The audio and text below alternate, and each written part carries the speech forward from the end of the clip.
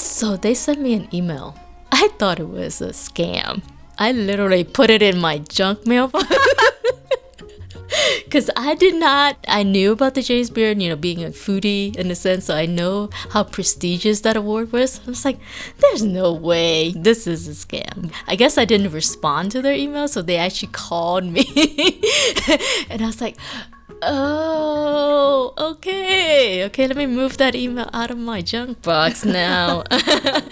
But yes, it was such an honor to be awarded the American Classic. It's unbelievable how much that means. It just means that we're accepted. Our food, our cuisine is being accepted.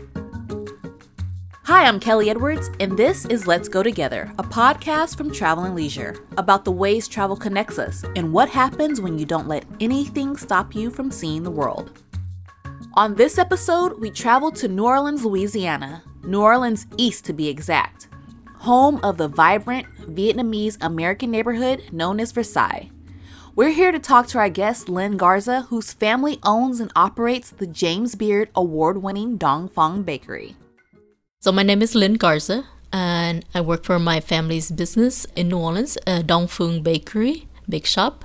And we have been there since the early 80s, 1982 to be exact.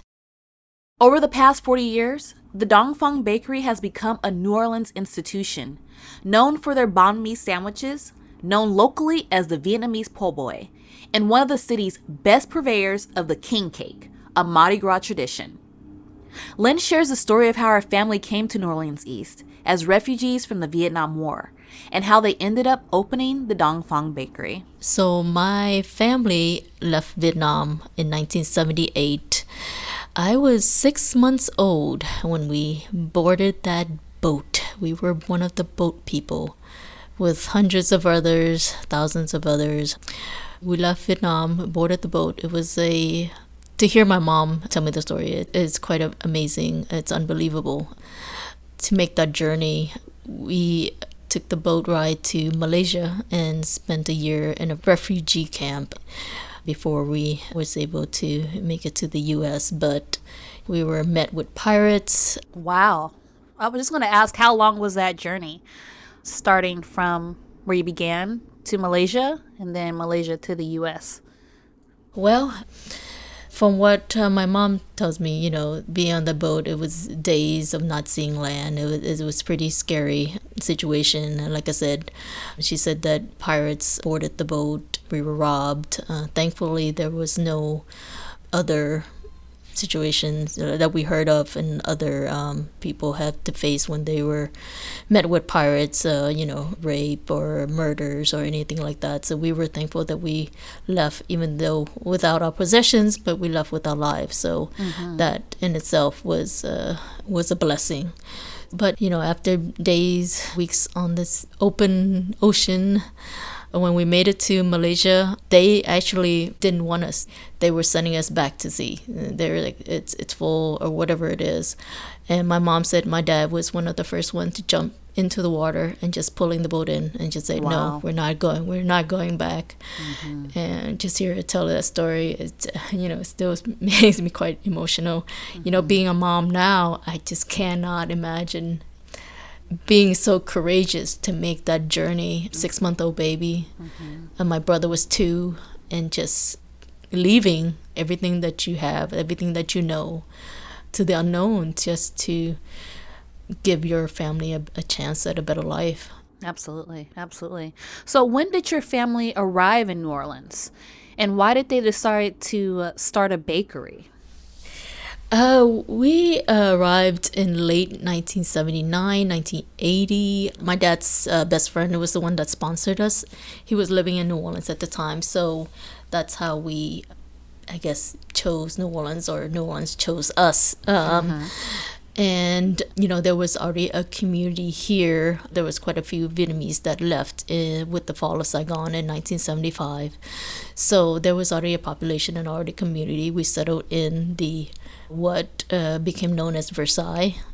It's actually Village de l'Est, but, I guess Vietnamese with our roots and with some French influence. We called it Versailles. And it was just a matter of survival. We came over here with no money, no knowledge of the English language, really no skill sets that would translate into making a living in a sense. Mm-hmm. So my mom, her dad in Vietnam had a bakery. He was a baker. So, growing up in her family, she has always helped out in the business, in the bakery. So she has learned, even though that was definitely not her career choice. She did not want to become a baker. What did she want to become? She wanted to become a banker. Oh, wow. She wanted to dress up in those nice dresses, mm-hmm. and going to work in an office. That was like her dream. Mm-hmm. She went to college in Vietnam, in Saigon, but the bombs and the war was getting too bad, so she had to come home. It's so interesting because she wanted to put the B in banking and she put the B in baker. So right. It's interesting what I've learned, that when parents have these dreams, mm-hmm. right, of their own, and they take a different route, and it's always for the sake of their family. The sacrifice, right? It's always for the sake of their family. Even though she didn't want it, that life, she learned. She knew how to make some things. And back then, it's like everybody has to chip in to make money to support the family. So in our kitchen, she starts making these little cakes and pastries, and she brought it to the local markets to sell. That's sort of how it got started. And my dad at the time was just working as a stocker at the local supermarket, making $2-3 an hour or something like that. He was going to school at night. He wanted to be an engineer. He was in the Vietnamese Air Force, and math and science was always his love. He loved that part. So yeah. But when he realized that, hey, the community, she has such a support for her products because everybody wanted, a taste of home. Her cakes were selling like hotcakes. They were just doing so well. And when he realized that, he quit and he helped her. And they kind of went from there. Well, I'll say this. When you say went from there, it's literally like the hottest bakery in the area. Like you guys have, I've seen the videos, you guys have lines out the door to get your products. So that's pretty inspiring to hear that. Tell us about the king cake, which seems to be like the main star of Dong Phu. Oh, the king cakes. So after Hurricane Katrina, a lot of bakeries closed. And we thankfully was able to survive that. Another tragedy, in a sense. We are located pretty far off the grid from New Orleans. We're like 20 minutes from downtown. And we're really the only bakery in the area. And we wanted to give our community a taste of this New Orleans treat, but they didn't have to drive too far to get it. But we knew that we had to sort of cater to the community's taste. Vietnamese people don't like too much of that really sweet desserts. So we made some changes. We changed the traditional kind of the sugar icing to cream cheese icing to kind of give it more savory taste rather than pure sweetness. Then we use our traditional brioche dough that we've always been using for our other products, and we use that as a base. My mom, with her 10,000 skill sets, one of them being sewing, she she started to make that shape because we were trying to figure out how do we make this shape, this oval circular shape, without having to braid the dough. And she said, hey, well, in sewing, if you were to try to make the fabric bend, or you just make slits in it, you just cut it, you know. And so that's what she did, and that's how we came up with the shape and the look that it has now that we kept. That's interesting because it sounds like, because I believe your mother's father was Chinese, right? So he was giving her Chinese recipes, and then she obviously used, the Vietnamese recipes that she would have. And then you come to America, and then you make it also, you kind of change it up a little bit to fit other tastes as well. Yes. So the French influence, like I said, my dad was so big on science and math, and baking kind of fell into that, the science of baking. So he would study, he would have a whole library of books that he would pour through, the different techniques, the different temperatures, the different ratios. He was so big on that. And so that kind of helped us come up with the other recipes for like our French bread in Vietnam because of the French influence. It's surprising that, a lot of people eat bread than rice. Yeah, definitely. You're right. And coffee. We drink coffee instead of tea. Instead of the tea. Yes, because of that French influence. So the whole king, we sold 100 king cakes the entire season that very first year. Wow. And we were so excited. And now? And now it's like we make over 1,200 a day for the inside season. Oh my gosh. And they're sold out every day. Yes, they're sold out every day. Oh my gosh. What time do you guys start baking for them to be ready? Then is it like an overnight thing? It's all through the day. It's all through the night. We have 3 shifts. We pretty much 24 hours when king cake season hit. Wow. Yeah, baking, making it. So I'll say this. I've been to New Orleans several times, and I've never experienced or have been anywhere east other than like downtown. And now you're giving me a reason, because when I think of New Orleans, I'm thinking of crawfish.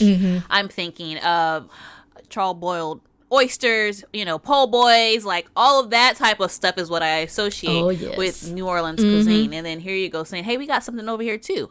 That's really cool. And one thing that I was wondering is, I was like, well, what does Dong Phu mean? It literally means east, right? It does. It does mean east. Wow. So journey east. Exactly. Make that journey. It will be worth it. 20 minutes outside. 20 minutes outside. That's awesome. That's awesome. But because it's doing so well, it's being received, sounds like everywhere. You won a very, very prestigious award. Tell us about what it was like to win the James Beard Award. So they sent me an email. I thought it was a scam. I literally put it in my junk mailbox.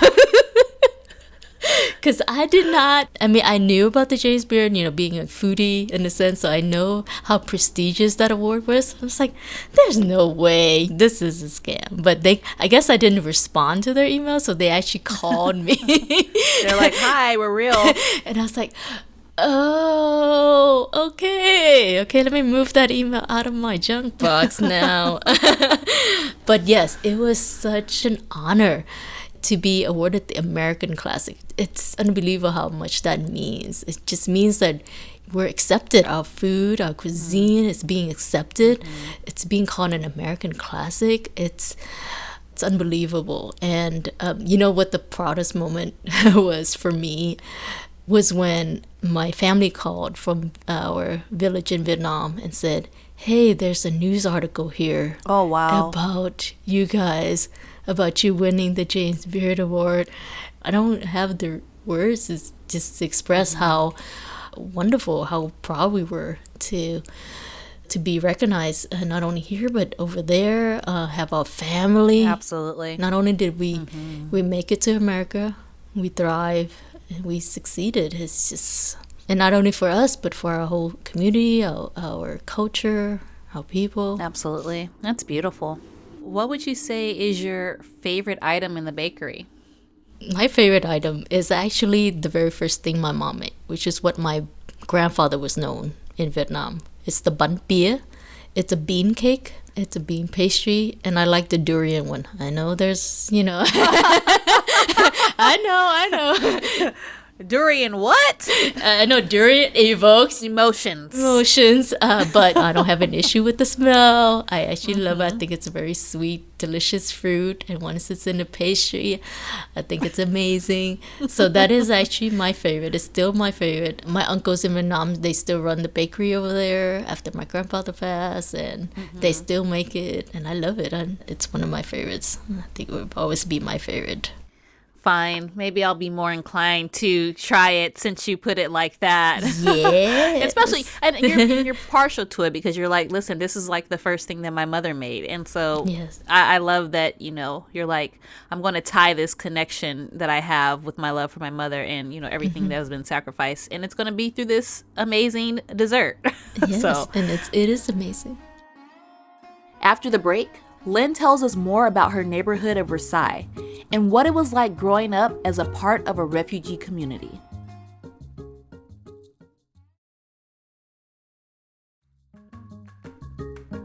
Welcome back to Let's Go Together from Travel and Leisure. My guest today is Lynn Garza, whose family runs one of the hottest bakeries in New Orleans. So your family settled in New Orleans East in a community called Versailles, which you just, shared with us earlier. Tell us about the neighborhood and what it was like growing up in New Orleans as a part of a refugee community. I think it helps. I think it really does because, you come to a new place, you don't know anyone, language barrier. So I think being able to have a community where English might not be needed when you have to go to the grocery store and things like that to buy necessities and such. So I think it helps, but it also sort of insulated me growing up there. Growing up in New Orleans East, I was away from all the tourist spot. I don't think I even went downtown until I was much older. My parents worked all the time at the business, and I helped out on the weekends at the bakery. So there wasn't much time to go exploring. It's something I always wanted to do. When I moved away, I came back as a tourist just so I want to see what others see it about city. I try to visit all the other areas. And were you shocked at what you experienced? Because it was like only 20 minutes away. Like this has all been here this whole time and now I'm just experiencing it. It was, in a sense, it's beautiful. I love Audubon Park, City Park. I love all the oak trees. I'm a nature. So I love going down, seeing all those huge houses on St. Charles. But I don't think I was ever really, since I didn't live in there, I'm not sure if I was ever really immersed into the whole culture that I guess others know of New Orleans. Right. Because, like I said, we were pretty separated. But besides food, I did try everything food-wise. But other than, that, I did feel a little bit away from the city itself. How would you say the Vietnamese community in New Orleans is unique? I think we're unique in the sense that we're close-knit, but we also try to adapt. We try to fit in through food, for one. Now you see a lot of pho places around New Orleans. Mm-hmm. Every neighborhood in New Orleans now has a pho restaurant. Right. And then you see the rise in Viet Cajun seafood places. Huh. That's coming up. And you got to try that, girl. Yeah. You have to try that. Viet Cajun. Oh, yum. Because I definitely like a little spice in my food. I like some Cajun. Okay. Yeah. So you got to try that. And it feels like, we're just resilient. Mm-hmm, mm-hmm. We were one of the first communities to come back after Katrina. Oh, wow. We stuck around. Mm-hmm, mm-hmm. We didn't give up. How would you say that the Vietnamese community in New Orleans has changed over the years? Well, in Versailles, it's still predominantly Vietnamese. We actually have street names in Vietnamese now. Oh, wow. Saigon Drive. And, so it has expanded in a sense, but you also see a exodus of the next generation Vietnamese. My generation after me, they have starting to expand out there, living in other parts of New Orleans now. But we also see new immigrants coming in. After Katrina, we have an influx of Hispanic population in our community. There's Spanish Mass now at our church. Oh, wow. Yeah, so there's a small Latino market. And at the bakery, we actually we have almost half of our employees are Hispanic. And we have expanded into the Latin products. Wow. My mom always made it flan, but I didn't know that had some Hispanic roots. Growing up, I was like, oh, I love flan. Is it called flan? It is. Oh, man. I didn't know that. Well, it's a different accent. It's bun flan. Instead of flan, it's flan. Right. So well, I live in LA. I know a lot about flan for sure. It's interesting that you're saying, like, in a way that the two communities were merging in some different areas. As you said, they have the mass now, and then even in your bakery, you guys are mixing some of your traditions with their traditions, as you said with the flan. It sounds like it's not just community, but it's also, as you said earlier, becoming more mainstream as far as your bakery is concerned. How has the mainstream acceptance of Vietnamese cuisine changed over the years, in your opinion? Well, let me tell you. So, growing up, I went to an elementary school. My brother and I were the very first Vietnamese student they ever had. Oh. The very first. I know that had to be interesting. Yes. So, when my mom packed us lunch, oh, okay. It was not well received. And lunch is a big deal. Yes. Yeah, lunch, and especially at that young age, it's like either you come with the cool lunch or you're getting teased. And that's what it is, And it's like, oh, yes, that clay pot fish sauce. Oh my gosh. So it was interesting growing up, and that just seeing how our food was being kids. Of course, some of it was kind of offensive or ridiculed, but now if you know the best pho place, you're the cool kid, right? Of course. And I think my daughter, I don't think she would have to face the same that I did growing up, because it has become a lot more mainstream. Pho is almost equivalent to chicken noodle soup in a sense. It's so well known. And banh mi's, of course, that's the Vietnamese po' boy now. It's becoming accepted as a po' boy. I feel like I'm going to be on and having a completely different experience next time I go to New Orleans, because I now know that there is a whole entire other cuisine that exists that I had no idea was there. That's so interesting. Can you share some thoughts on the connection between food and culture and how it shaped the Vietnamese American community in New Orleans? I think food is the easiest way to understand a culture, in my opinion. If you're willing to be open, you're willing to try, I think you can learn a lot about the culture through the food. And I think it's easy, just taking the chance, just going out there, just try it.